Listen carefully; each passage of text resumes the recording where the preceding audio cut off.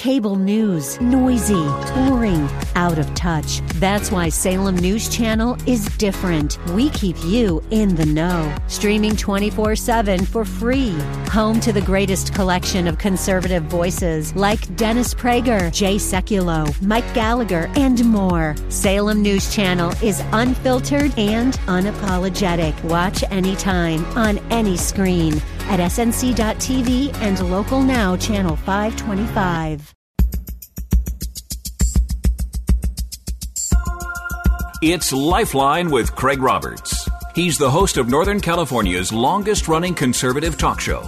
He's a man with a message, a conservative with compassion. He's Lifeline's own Craig Roberts. He was one of the most influential leaders of the first century church. He is credited with writing a significant portion of the New Testament, and his story of conversion is perhaps one of the most dramatic examples of the life-changing power of the gospel. He was a man known as Saul that became a man named Paul. Now, I admit that buildup almost sounds like I'm about to introduce him, but actually, we meet one of his biographers, a man who has studied Paul's writings, taught Paul's precepts, and today shares his insights on a man named Paul. A new book, by the way, by pastor, Bible teacher, and author Gary Mortera. Pastor Gary, welcome. Good to see you again. Craig, it's always good to be here with you. I'm curious, just right out the gate, given the sheer number of books that have been written about this man, who admittedly is a very significant figure in Christian history, and I would suspect that most believers today, in one fashion or another, if we could have a way of tracing our spiritual genealogy, could probably somehow track our spiritual walk back to someone that was influenced by this man. But of all the books written by him, why did you feel compelled to write one more? Yeah, it's a great question.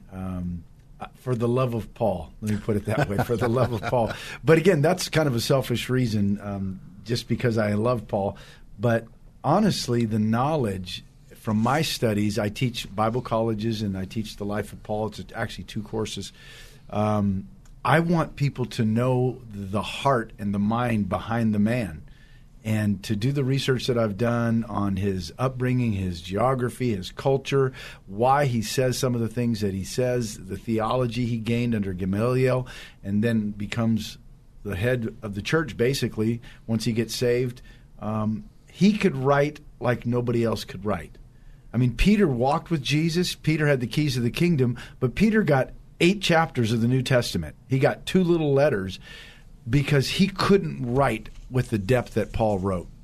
And so I'm a Paulaholic. And fascinating that this figure who, and we'll dive into this in our conversation today, a figure who began by persecuting the church and, quite frankly, causing a lot of bloodshed in the church, to eventually giving of his own life on behalf of the church. I mean, it's an amazing story in that. But curious, too, and maybe folks that are new to Christianity, they're beginning to discover the New Testament, looking at the many writings of Paul, would be curious, as you sort of hint at that observation, that here is a man who wasn't even yet born when Jesus died on the cross, to the best of our knowledge. Never had a day-to-day contact with Jesus as the apostles did, and yet writes the lion's share of the New Testament. And quite frankly, I think in terms of just pure dissemination of theology, of insight and understanding of principles and precepts, is probably the number one writer in the New Testament. Why is this? So again, but let me clarify a couple things real quick, that Paul was born probably 5 to 10 years after Christ. Right. No, but I mean not after his death. So he was only 5 or 10 years younger than Jesus. Okay. All right. So remember, when he argued with Stephen, that was only 3 years after the resurrection. And so he was already in his early 20s, right? Mm-hmm. He's already in his early 20s. I have a whole chapter in the book, and I talked to Dr. John MacArthur about this, that I believe that Jesus and Paul went toe-to-toe way before the cross, way before the road to Damascus. Because Paul was a Pharisee, and who did Jesus argue mostly with? The Pharisees. Mm-hmm. And Paul says in 2 Corinthians chapter 5 that I will no longer know any man after the flesh, though at one time I knew Christ after the flesh. I do so no longer. So if any man be in Christ, he's a new creature. Old things have passed away. So he said, I used to look at Jesus in a worldly way, but no longer. And I'm not going to look at men anymore that way. When they are in Christ, I'm going to see them as a new creature. So I believe Paul and Jesus went toe-to-toe. Remember what Jesus said to Paul on the road to Damascus. Why are you kicking against the goads? And I explained what those goads were in Paul's spirit, that he heard the Peter on the day of Pentecost. He heard Stephen's eloquent speech on that day when they stoned him to death. I believe that Paul saw Jesus do miracles, teach things that Paul hadn't been able to see in the Old Testament, and all those were goads, and it was inflaming his anger to a high pitch where now he's killing Christians. And it says he was breathing out violence against the church. So his response to all of this wasn't simply looking at what was happening in the growth of the early church. This was a direct, as you're suggesting, almost a direct response to Jesus himself. I believe they saw each other many times. How could he not? I'll tell you why. Paul was a Jew. What did the Jewish men have to do 3 times a year? Come into Jerusalem for the feast of Passover, Pentecost, and ingathering. Well, who was teaching at the temple? Jesus. How could Paul not have met Jesus? There's no way. And Mark says that it was out of envy that the Jews turned Jesus over to Pilate. They were jealous of him. And so Paul was involved in these kinds of interactions. That's my take on it. And I think I have a stronger argument. Well, and you're probably right. I mean, while no direct evidence certainly within Scripture to suggest that their paths ever crossed, right, there's certainly plenty of, as you're suggesting, circumstantial evidence that would also perhaps give us a deeper understanding in terms of this spiritual warfare that was taking place, and maybe also gives us a deeper insight as to why God would choose Saul of Tarsus, of all people. And that encounter then on the road to Damascus might perhaps not have been the first time that they really, quote-unquote, met. Well, watch this. And I said this in the book, that when the light hit him, he said, Saul, Saul, why are you persecuting me? Paul's response was, who are you, Lord? He knew the voice of Jesus. And he said, are you Lord? Is that you? He knew who that was. And immediately the Lord says, go into the city of Damascus. Go into the city of Damascus. So there's just too much circumstantial evidence. Logically, Paul had to have been in Jerusalem. It says in the Gospels that Jesus had become well known, not just in Judea, but all over Galilee, the Decapolis, all up and down the Mediterranean. How could Paul have not met Jesus? There's no way.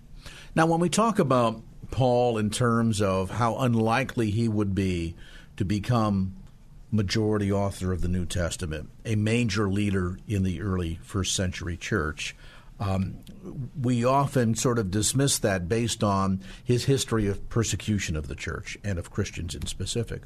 And yet from the standpoint of a learned individual, a Roman citizen of Jewish background, who had been considered, and you talk about this in the book, a man named Paul, had been considered a child prodigy.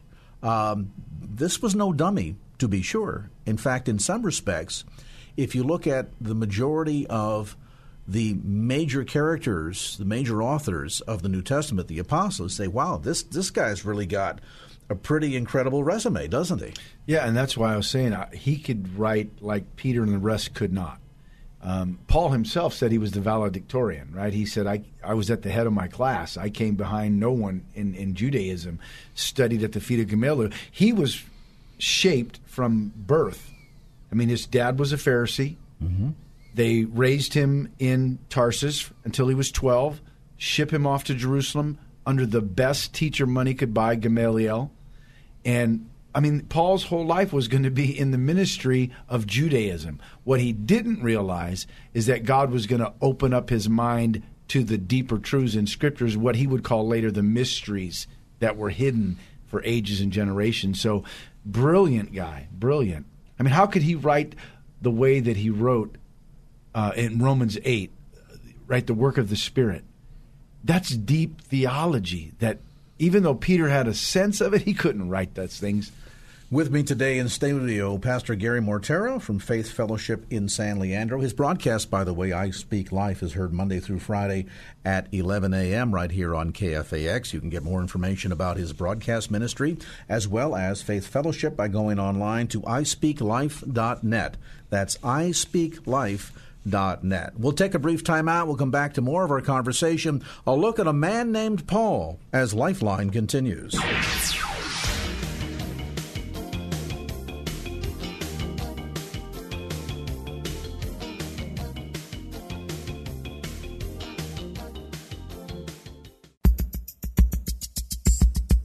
And now back to Lifeline with Craig Roberts.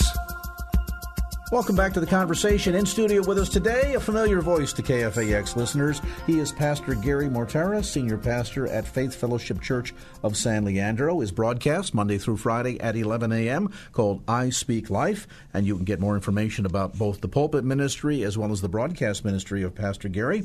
Go online to ispeaklife.net. That's ispeaklife.net. A new book out called A Man Named Paul that really dives into not just the teachings of Paul, but the background and the amazing story and the ways in which, as we're suggesting, I think, there is a degree to which he seems to be such an unlikely individual, to be such a key leader of the church, and yet in another fashion, in God's economy, a very likely individual that almost would appear to be chosen from the very beginning. Talk more about some of his background as a child. I made a reference earlier that you talk about in the book, A Man Named Paul, that he was considered a child prodigy. Yeah. You know, think about this, Craig. On the day of Pentecost, when Peter's preaching and 3,000 get saved, those are all Jews, converts to Judaism. Peter said, the promise of the Holy Spirit is for you, those that are far off, as many as the Lord our God shall call. Peter didn't even understand what he was talking about. He was talking about Jews because it took a vision of a sheet coming down from heaven in Acts 10 for him to go into a Gentile's house. God uses Paul. Paul's breadth of understanding of the Old Testament. Peter was a fisherman. Paul was a theologian. Paul had a doctorate degree, valedictorian. So Paul is used by God to open up the gospel to the nations, and the others couldn't see it.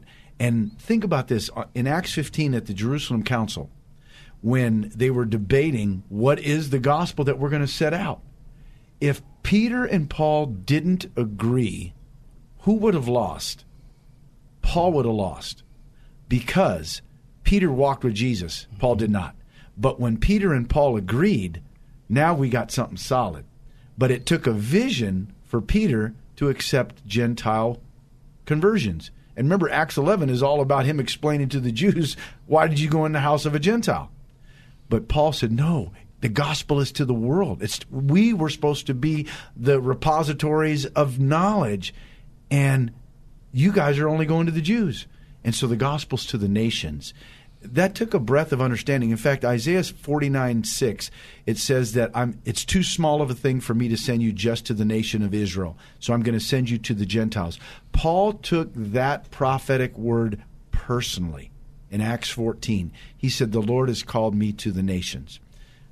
So Paul was groomed from childhood. Is part of this ability to almost, shall we say, straddle the fence, a foot in Judaism and a foot in Romanism, we'll call it, the ability to see beyond his Hebrew roots, is that largely based in the fact that he was, though a Hebrew, a Roman citizen? And how did he get to become a Roman citizen in the first place? So that's a great question. F.F. Bruce probably does the best work on it, but Paul was a tent maker. It says that he was born a Roman citizen. That would mean that his parents had to have Roman citizenship. They lived in what is today modern-day Turkey, but it was Cilicia, Tarsus of Cilicia. They were tent makers. Tent maker was made out of silicium. It's a goat hair tightly woven together, almost like a Gore-Tex, waterproof and warm. And so the thought is they had a contract with the military to make these tents and garments for the Roman army in exchange for Roman citizenship. So his parents handed it down to him. So Paul's born with Roman citizenship, which he used very wisely a couple times to get out of tight spots. He did he not? Yes, indeed. Yeah. But it gave him the ability to also speak to a much broader audience, in a sense, didn't it? Yeah. It gave him today we would say the street cred. Yeah. Let's talk a bit about, from early days, he studied under the Pharisees. In fact, his father was a Pharisee, was he not? Yeah. He said, I'm a son of a Pharisee. And again, interesting dichotomy that while he comes from that background, you pointed out in our previous segment the fact that throughout the New Testament we see Jesus having some of the strongest words directed at the Pharisees, the Sadducees to be sure as well, but at the Pharisees, and yet ultimately becomes a Pharisee who helps lead much of the modern day early church. Interesting. Yeah. And, I think because the Pharisees were the custodians of the Word of God, the Torah, right? That was their job. So they had an insight and in their own mind an authority to argue Jesus. What did they blast Jesus most for? Breaking the Sabbath, changing some of the laws of Moses, calling all foods clean, saying it's not what goes into a man, it's what comes out of a man. Defiles him. Right? Healing. How could you heal on the Sabbath? And Jesus says, if your ox or sheep falls in a ditch, won't you take it out? And here's a sick person or a woman that's been bent over from Satan for 18 years, and you're going to get upset at me for healing? And it was interesting what the synagogue ruler said. He says, there are 6 other days. Come and get healed on those days. Yeah, like you're going to heal them? That lady's been that way 18 years, bro. You haven't done what are you anything. waiting for? Yeah, right? And so Paul's knowledge enabled him to see things that others couldn't see. Again, Peter wasn't a theologian. Peter was a fisherman that just loved Jesus. Paul was a theologian, and he says, these mysteries were hidden. I didn't see them. So in a sense then, post-Damascus Road conversion, his background as a Pharisee, as opposed to necessarily blinding him from being able to see, actually in some respects gave him an insight that few others could bring to the table. It's almost as if I know how to answer the argument because I know the argument. Yeah. So you remember when he got saved, he was blinded for 3 days. Didn't eat anything. I see Paul, and this is how I teach my church, I see Paul rolling on the ground in a room in a fetal position for 3 days, realizing all his misinterpretations of the Old Testament. It became clear to him, like, how could I have missed that? Jesus is the Messiah. He didn't see the lamb motif. He saw the lion motif, right. The King of David sit on the throne. That's why Judas backed out of the whole deal. You're going to die? You mean you're not going to rule? Yeah, this is not the image of the king that we have in our minds. Right. And so, but they didn't see the lamb. Isaiah 53, he was wounded for our transgressions, bruised for our iniquity. They missed all that stuff. Or that he would not suffer decay. Or that the Lord said unto my Lord, sit at my right hand, Psalms 110, and you will be a priest forever in the order of Melchizedek. All those things that Paul just misunderstood. And now he's going, oh my gosh. And it says that he got up immediately after the 3 days. Ananias prayed for him, filled with the Holy Spirit, baptized him. Blinders came off. He immediately went into the synagogue in Acts 9 in Damascus and began to argue profusely from the scriptures that Jesus was the Christ. So the very theology, in a sense, that stood in his way from seeing and understanding became the foundation that he ultimately preached from. Yep, exactly.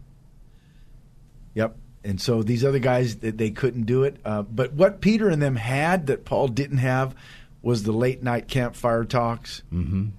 They watched him do the miracles. They were sent out in Luke 9 and Luke 10 to go out and do the stuff. And they came back saying, Lord, even the demons are subject to us. And so they were doing some great things. And Paul wasn't part of that entourage.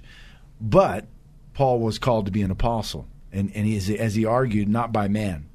Nobody did this to me. From your viewpoint, the distinction of his theological background, particularly coming from the viewpoint of the Pharisees, did that ultimately become contributory? And I'm going to answer my own question in part by saying we know that God does nothing by mistake or by accident, that it almost appears to be very purposeful that of all people that would help lay out so much of the core deep theology in the New Testament comes from Paul's pen, and particularly so when we talk about the works of the Holy Spirit.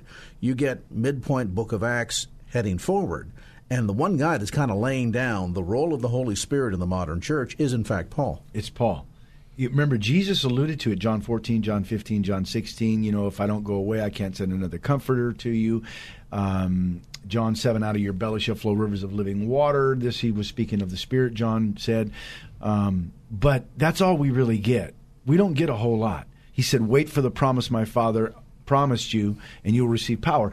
But it was Paul that develops all this pneumatology, the Spirit working in our lives. We understand heretofore the Comforter is going to come, and when he does, he will empower you. But what that means, what that looks like, what the practical application of that is, really doesn't get revealed until Paul enters the scene. You know that old saying, if you can't clearly specify something or lay it out, then it's not clear in your own mind. Mm-hmm. And so Paul was able to take what Peter could do. Peter says, I know how to operate in the Spirit. My shadow heals people. I know how to walk in this kind of anointing. But he couldn't explain it. He couldn't write it out piece by piece. And Paul did that for us. And so I take a whole chapter in the book on Paul and the Holy Spirit that God used him.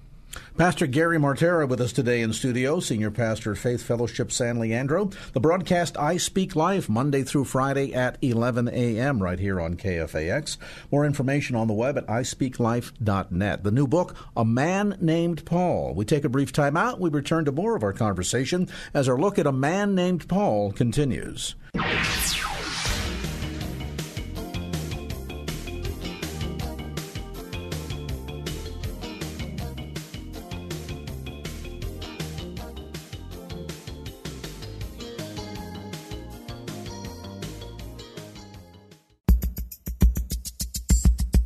And now back to Lifeline with Craig Roberts.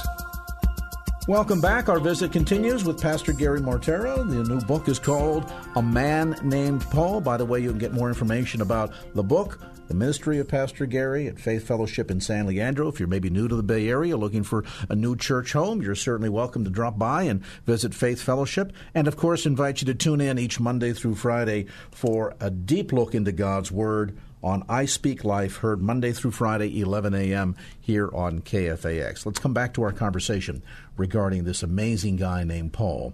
It seems as if, too, as he lays out much of the, and you mentioned this before the break, that many of the apostles that walked with Jesus, they understood how they operated in the Holy Spirit, but what that looked like, how to communicate that toward others, the role that the Holy Spirit would play in the growth of the church, in the enabling of the church. Do a little edit mark there. In the growth of the church and the enabling of the church to really spread like wildfire the way it did. They knew that it worked, but they didn't really know how it worked. Mm-hmm. I wonder how much of Paul's understanding of theology was contributory to help explain that message to new believers. That's an interesting question. His traveling companion was Luke, and Luke wrote Acts. And if you look at Luke's writings, even the gospel closely, he brings in a lot of Holy Spirit language because he walked with Paul. Paul was his teacher, his mentor, and Paul was all about the working of the Spirit. And remember in the Old Testament, the kings, the priest, the prophet, they worked under the Spirit. The 70 leaders under Moses walked in the Spirit because God will enable them to. But by and large, the Spirit would come upon but not live in. But now in the New Testament, Paul makes it clear that we're to walk in the Spirit. You won't fulfill the lust of the flesh. The mind led by the Spirit is life and peace. The mind that's led by the flesh is death. And so all this explanation of how we as Christians live our lives, your body is a temple of the Holy Spirit. How can you join your body with a harlot? The two become one flesh, basically, but you are one spirit with Christ.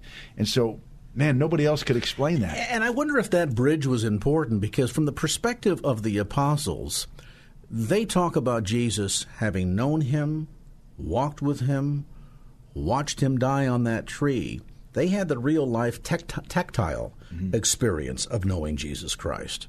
Paul, aside from perhaps some encounters that you suggest earlier, very adversarial, was not involved in the day-to-day ministry of Jesus. So he's sort of once removed in that regard. And now you have this new generation of believers who are hearing about Jesus for the first time that have to learn how to relate to this God, understand and walk with Christ in a fashion that's very different or unlike the apostles who knew him, saw him, walked with him in the flesh, and yet the way they could explain Jesus, relate to him, very different from a believer that as the phrase in Scripture goes, not having seen and yet still believe. So I wonder if there was a unique distinction in Paul's ability to communicate the gospel message, because he was the one guy that would say, hey, I wasn't with him in this ministry the way they were. Paul had an ability, if you look at his missionary journeys in Acts 13 and 14, then 16 and 17 and 18, he had an ability to reach people. And he tells us why in 1 Corinthians 9 is because of the way he thought. He said, when I'm with the Jews, I become a Jew. Mm-hmm. When I'm with the Gentiles, I become a Gentile. I become all things to all men that I might reach some of them. Mm-hmm. Where the Jews who are stuck in their Judaism, they looked at the Gentiles as second-class people. Dogs, remember? And so to even engage with them, Paul said, I rebuked Peter to his face, because when he came into Antioch, he was hanging out with Gentiles, but soon as some Jews came from James in Jerusalem, Peter withdrew, lacking the people skills. And Paul rebuked him right to his face, which is a huge argument if Peter really was a pope. Who goes around rebuking the Pope to his face? I say Paul was the Pope. Let's talk about his role in that regard as a key church leader. We, as we've discussed in our conversation today, speak of him in very glowing terms. As I mentioned in my opening remarks, it would be fascinating if we could trace our personal spiritual lineage, how many go directly back to the ministry of Paul. Mm-hmm. That said, during his time alive, he wasn't necessarily loved and embraced by everybody in the church, was he? Nope. He, in fact, sometimes he was the guy, don't shoot the messenger, as the saying goes, had to deliver rebukes, as you just mentioned, oftentimes to kind of put the church back in its place. I mean, I suspect, for example, at Corinth, they probably didn't often say, hey, let's invite him over and have him out to dinner, because he wasn't necessarily their most popular guy, was he? Yeah, I mean, he was at first. Remember, he was their father. He birthed that church over 18 months in Acts 18. But they turned on him after he left. And the Judaizers, these Jewish men, would come in and they would say things like this: Paul's not really an apostle. And they would say, why not? He didn't walk with Jesus. He wasn't one of the original 12. He's a self-proclaimed apostle.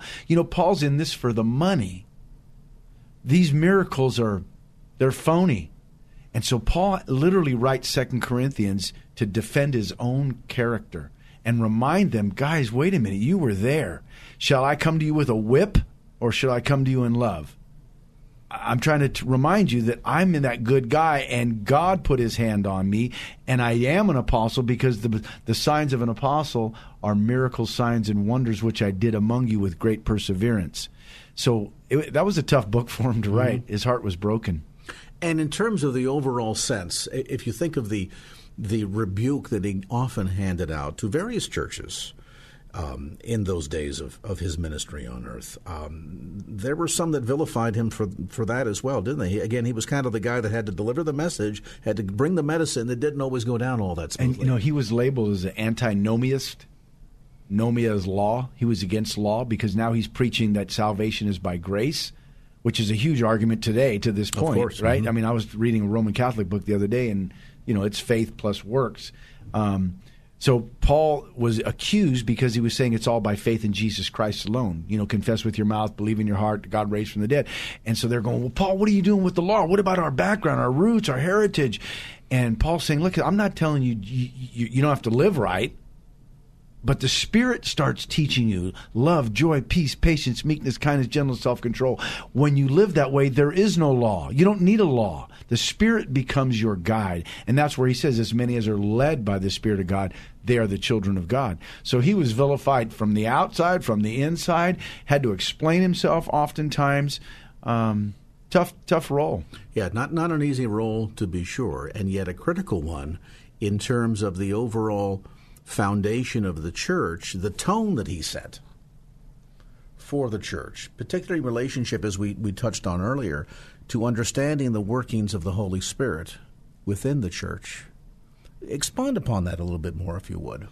So, as believers, as Protestant Christians, evangelicals, we believe in the work of the Holy Spirit, that God does everything by the Spirit working in us. And again, as many as are led by the Spirit of God, they're the children of God. What sets us apart is God's presence within us. Paul said, if any man have not the Spirit of Christ, he does not belong to Christ. That's a deep conversation right there. You know, if you're in a Pentecostal camp, does that mean you got to speak in tongues or you're not saved? Because that argument has been had before. What is the sign that somebody has the Holy Spirit? Well, I think it's a changed life. We'll know them by their fruit. They'll, you know, if there's a profession of faith, there will be an activation of that faith in the way we live. And so you can get goofy because the Spirit of God speaking through someone is different than the actual writing of the Scripture. The Scripture says this, it's frozen on paper. We know that. But when somebody says, well, the Spirit told me, that's a little tougher to gauge. And so people get a little wacky. But I think we've marginalized the Holy Spirit. I don't think we give him room to really operate through us the way that he wants. If we really listened, I think the Spirit of God wants to speak to us way more than we realize. Well, and some have gone as far as arguing that the stifling of the effectiveness of the church, aside from all the obvious things, you know, debates over theology and being lazy and all of that, that the stifling of the movement of the Holy Spirit is probably the principal contributory factor behind what we see as sometimes a paralyzed church. And again, this is not meant to be a blanket accusation, but we know some churches are vibrant and alive and others are just as dead as a doornail. Yeah. And it comes back to the pastor, and I argued this with Dr. John MacArthur and also in my book, The Token Charismatic, that we as pastors, you know, especially if we have multiple services, if you have one service, man, it's easy. But if you have multiple services where the crowds are coming in and going out and coming in and going out, and you're on a time slot, it's easy to quench the Holy Spirit. Like if worship's rolling and people are being touched and blessed, but man, we only got another minute and a half to do this and we got to move on to announcements and offerings so I can preach the word, we shut him down. And then we wonder why things aren't happening.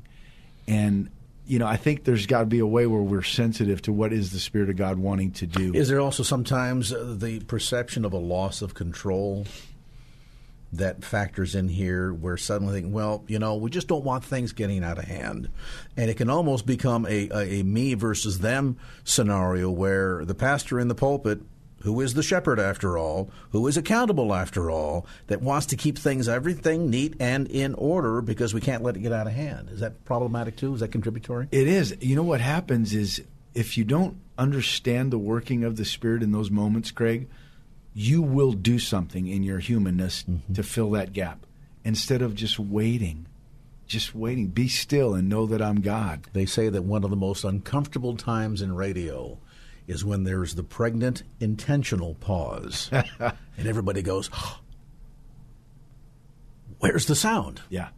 We feel uncomfortable in those moments, and so we feel as if we got to fill it, stop it, do something, react to it somehow, as opposed to simply letting it breathe and seeing where it's going to take us. And it's much like the Holy Spirit. You know, it's interesting if you go back into the Gospels and you watch Jesus, like when he was walking and Jairus' daughter was dying, and then the woman touched him with the issue of blood. And so when he gets to the house, she's dead. But Jesus said, no, she's not dead. She's sleeping. And the people laughed at him. And he said, get out. Get out. He made everybody get out of the house except for the parents and Peter, James, and John so he could minister there, because people don't all understand the working of the Spirit of God. And, of course, Jesus had the Spirit without measure, obviously. I mean, he was the anointed one. It goes without speaking. But Paul did say, be being filled with the Holy Spirit. And I said, people have the wrong idea of what filled means. They think of a cup. Well, I'm filled. No, I think of it as a bank account. When somebody says my bank account is filled, does that mean there's no more room for any more money to go into your bank account? Of course not. Right? So when you think of it in that term, Paul's saying, hey, you can have as much of the Holy Spirit as you want.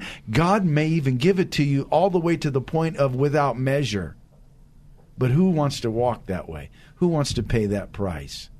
You know, Peter said this in Acts 6 when they had trouble with the widows passing out food. He says, pick 7 men who are wise and have the Spirit, because we must give our time to the teaching of the Word and to prayer. And today, pastors' times is not teaching of the Word and prayer. It's how to run the church. Yeah, raising money or getting the roof repaired. We'll pause on that point, come back to more of our conversation. Pastor Gary Mortera with us today in studio. His broadcast, I Speak Life, Monday through Friday at 11 a.m. right here on KFAX. We're talking about his new book, A Man Named Paul. A brief time out, back with more right after this.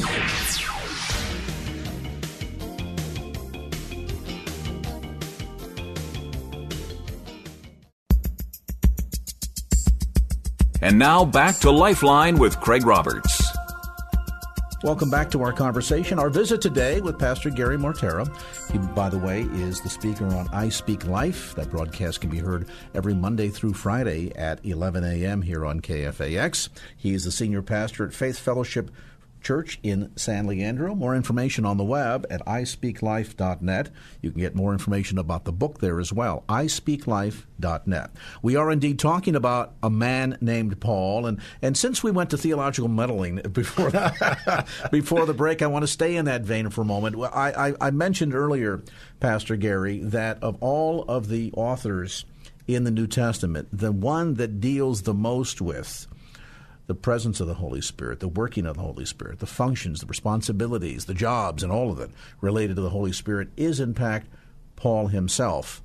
And it's interesting because much of the church today seems to be in this awkward position where we, certainly from a Trinitarian standpoint, understand the importance of the Holy Spirit and yet are so often willing to relegate him to the corner somehow, or are afraid of what things might look like if the Spirit gets out of hand. I mean, it's almost from the sublime to the ridiculous in terms of the misunderstanding, the theological misappropriation of the role of the Holy Spirit in the church today. And when we say Holy Spirit, some people, even listening to our conversation right now, recoil, think, oh my goodness, they're going to talk about a bunch of Pentecostal stuff, not recognizing the unique role that the Spirit plays, and that when we talk about the Spirit, it's not just some odd foreign thing that causes people to speak in languages that we don't understand, but the very enabler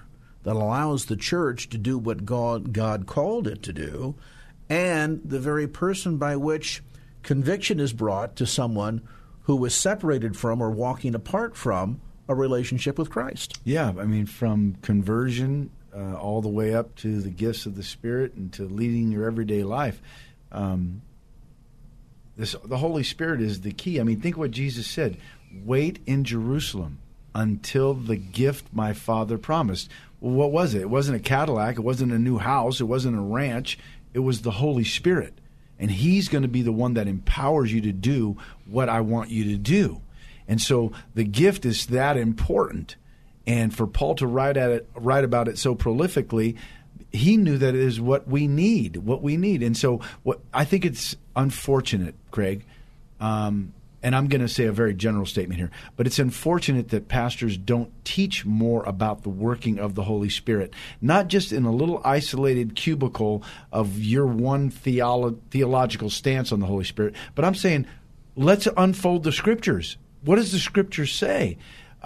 Yes, it was a circus in Corinth. It was an absolute circus the way they were going about the gifts of the Spirit. But Paul didn't say, let's do away with them. He didn't throw the baby out with the bathwater. This is what I argued MacArthur about, that he said, no, here's how to operate in them. They have great functionality and great ability. What is the purpose of the gifts? The gifts of the Spirit are to build up the body of Christ. That's what Paul's argument is. These gifts can build you up if you operate in them properly. And in fact, he said, eagerly desire the spiritual gift, especially the gift of prophecy. Why? Because prophecy builds people up. It encourages people. It comforts people. And man, there's nothing like it, Craig. If you walk into church, whether you're a Pentecostal or not, a charismatic or not, and somebody says, hey, the Lord wanted me to tell you, and they give you a word that was just for you, you feel loved, you feel encouraged, you feel like God cares for you. it's a positive thing, but pastors don't want to teach it. That disconnect from the outward signs, we'll call it, of the workings of the Holy Spirit, does that tend to, therefore, because we sometimes want to relegate that to the corner, we're uncomfortable by it, and so as a result we kind of push it aside, does that cripple the church in its ability to execute its number one job, and that is the dissemination of the gospel of Jesus Christ? Because it's unique to notice from the very first times, and you just alluded to it in terms of the instructions that came to wait in the upper room, that the Spirit would come to empower, to be His witnesses. And there's a real stated purpose throughout Scripture in terms of the principal role of what the Holy Spirit helps us do. Yeah. And so I wonder if sometimes the relegation of the Spirit out of ignorance or fear has caused the church to become, at certain levels, again, not a blanket accusation, but at certain levels, to become ineffective at what we've been called to do. I wouldn't say ineffective, because the Word of God is the Word of God. It will not return void. When the Word of God is proclaimed, the Spirit's already doing the work. So people are going to get saved just by the Word of God and the Spirit's working. But I think we're not as effective as we can be because we've marginalized the Holy Spirit. And again, that's why I took the time to write that book, The Token Charismatic. I felt like, I want people to really know, let's look at it from a scriptural standpoint. And I did my best to try to define it and explain it. But there should be some apprehension because there's a lot of phony stuff. And again, you can't test the Spirit like you can the Word. And people have done a lot of phony and goofy things in the name of the Holy Spirit. But we're not trying to exalt the Holy Spirit. We're trying to exalt Jesus, right? But the Holy Spirit is the one that does that. According to John 16, He does not speak on His own, but He speaks only that which He hears.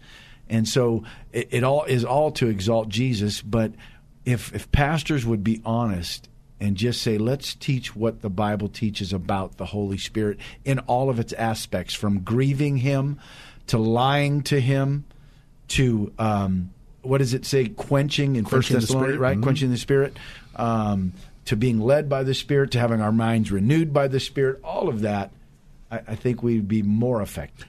And again, it's important, I think, to not allow the theological disconnect that sometimes we wish to relegate that person of the Godhead and then turn around and tell everybody how we are proud Trinitarians, yeah, which makes no sense. I mean, it's a dichotomy, to be sure. And that brings us back full circle. We began our discussion today about a man named Paul. Unique to note that some might say in terms of the theology that he disseminated in the New Testament, he's probably one of the more conservative speakers in the New Testament, and yet the one that spoke the most about the character and person of the Holy Spirit. Yeah.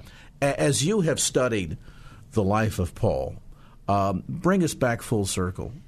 What was the one thing in even your research for this book that said to you, wow, this guy is really somebody that I should follow after? Follow me as I follow Christ. Talk to me about that influence of Paul's life on Gary Mortera's life. Yeah, he just loved Jesus. He just loved Jesus. Before the Damascus Road, he hated him. That's why Jesus said, why are you persecuting me? You're killing my people. You're putting them in prison. Why are you doing that, Paul? And Paul said, Lord, what do you want me to do? And from that moment, everything became about Jesus. He fell in love with his Lord. And that's why he did what he did. And he said, I'm not even, Agabus prophesies, right? The man that owns this belt is going to be tied hand and foot if he goes to Jerusalem. And Paul said, why are you weeping and breaking my heart? I'm not only ready to get tied up, I'm ready to die for my Lord. He says, we do not preach ourselves, but Christ as Lord. It's all about Christ. And I mean, that's who we serve. We don't serve Paul. Paul was just somebody that followed Christ. And golly, if somebody's really following Christ, Craig, you're going to want to spend some time with that guy. Follow me as I follow Christ, indeed. The book again called A Man Named Paul. Information about the book available online. Simply go to ispeaklife.net. That's ispeaklife.net. There you'll also find information about Pastor Gary's radio broadcast, I Speak Life, heard Monday through Friday at 11 a.m. right here on KFAX. Say a word about the church. Folks listening that are new to the Bay Area saying, we're looking for a new church home. Tell me in 30 seconds or less about what goes on there at Faith Fellowship? I think you'll enjoy it. First of all, it's easy freeway access right on the 880 freeway at the Llewellyn exit. We have 3 services on Sunday morning, 9 a.m., 10:45, 12:45. It's a very diverse church. Craig, you've been there. It's white, black, Hispanic, Asian, millionaires, people on welfare. Looks like the Bay Area. It looks like heaven, right? Amen. And it's a live church, and I preach the word every week, line upon line. We've gone from 65 people to over 2,000. We've planted 10 pastors out in the Bay Area.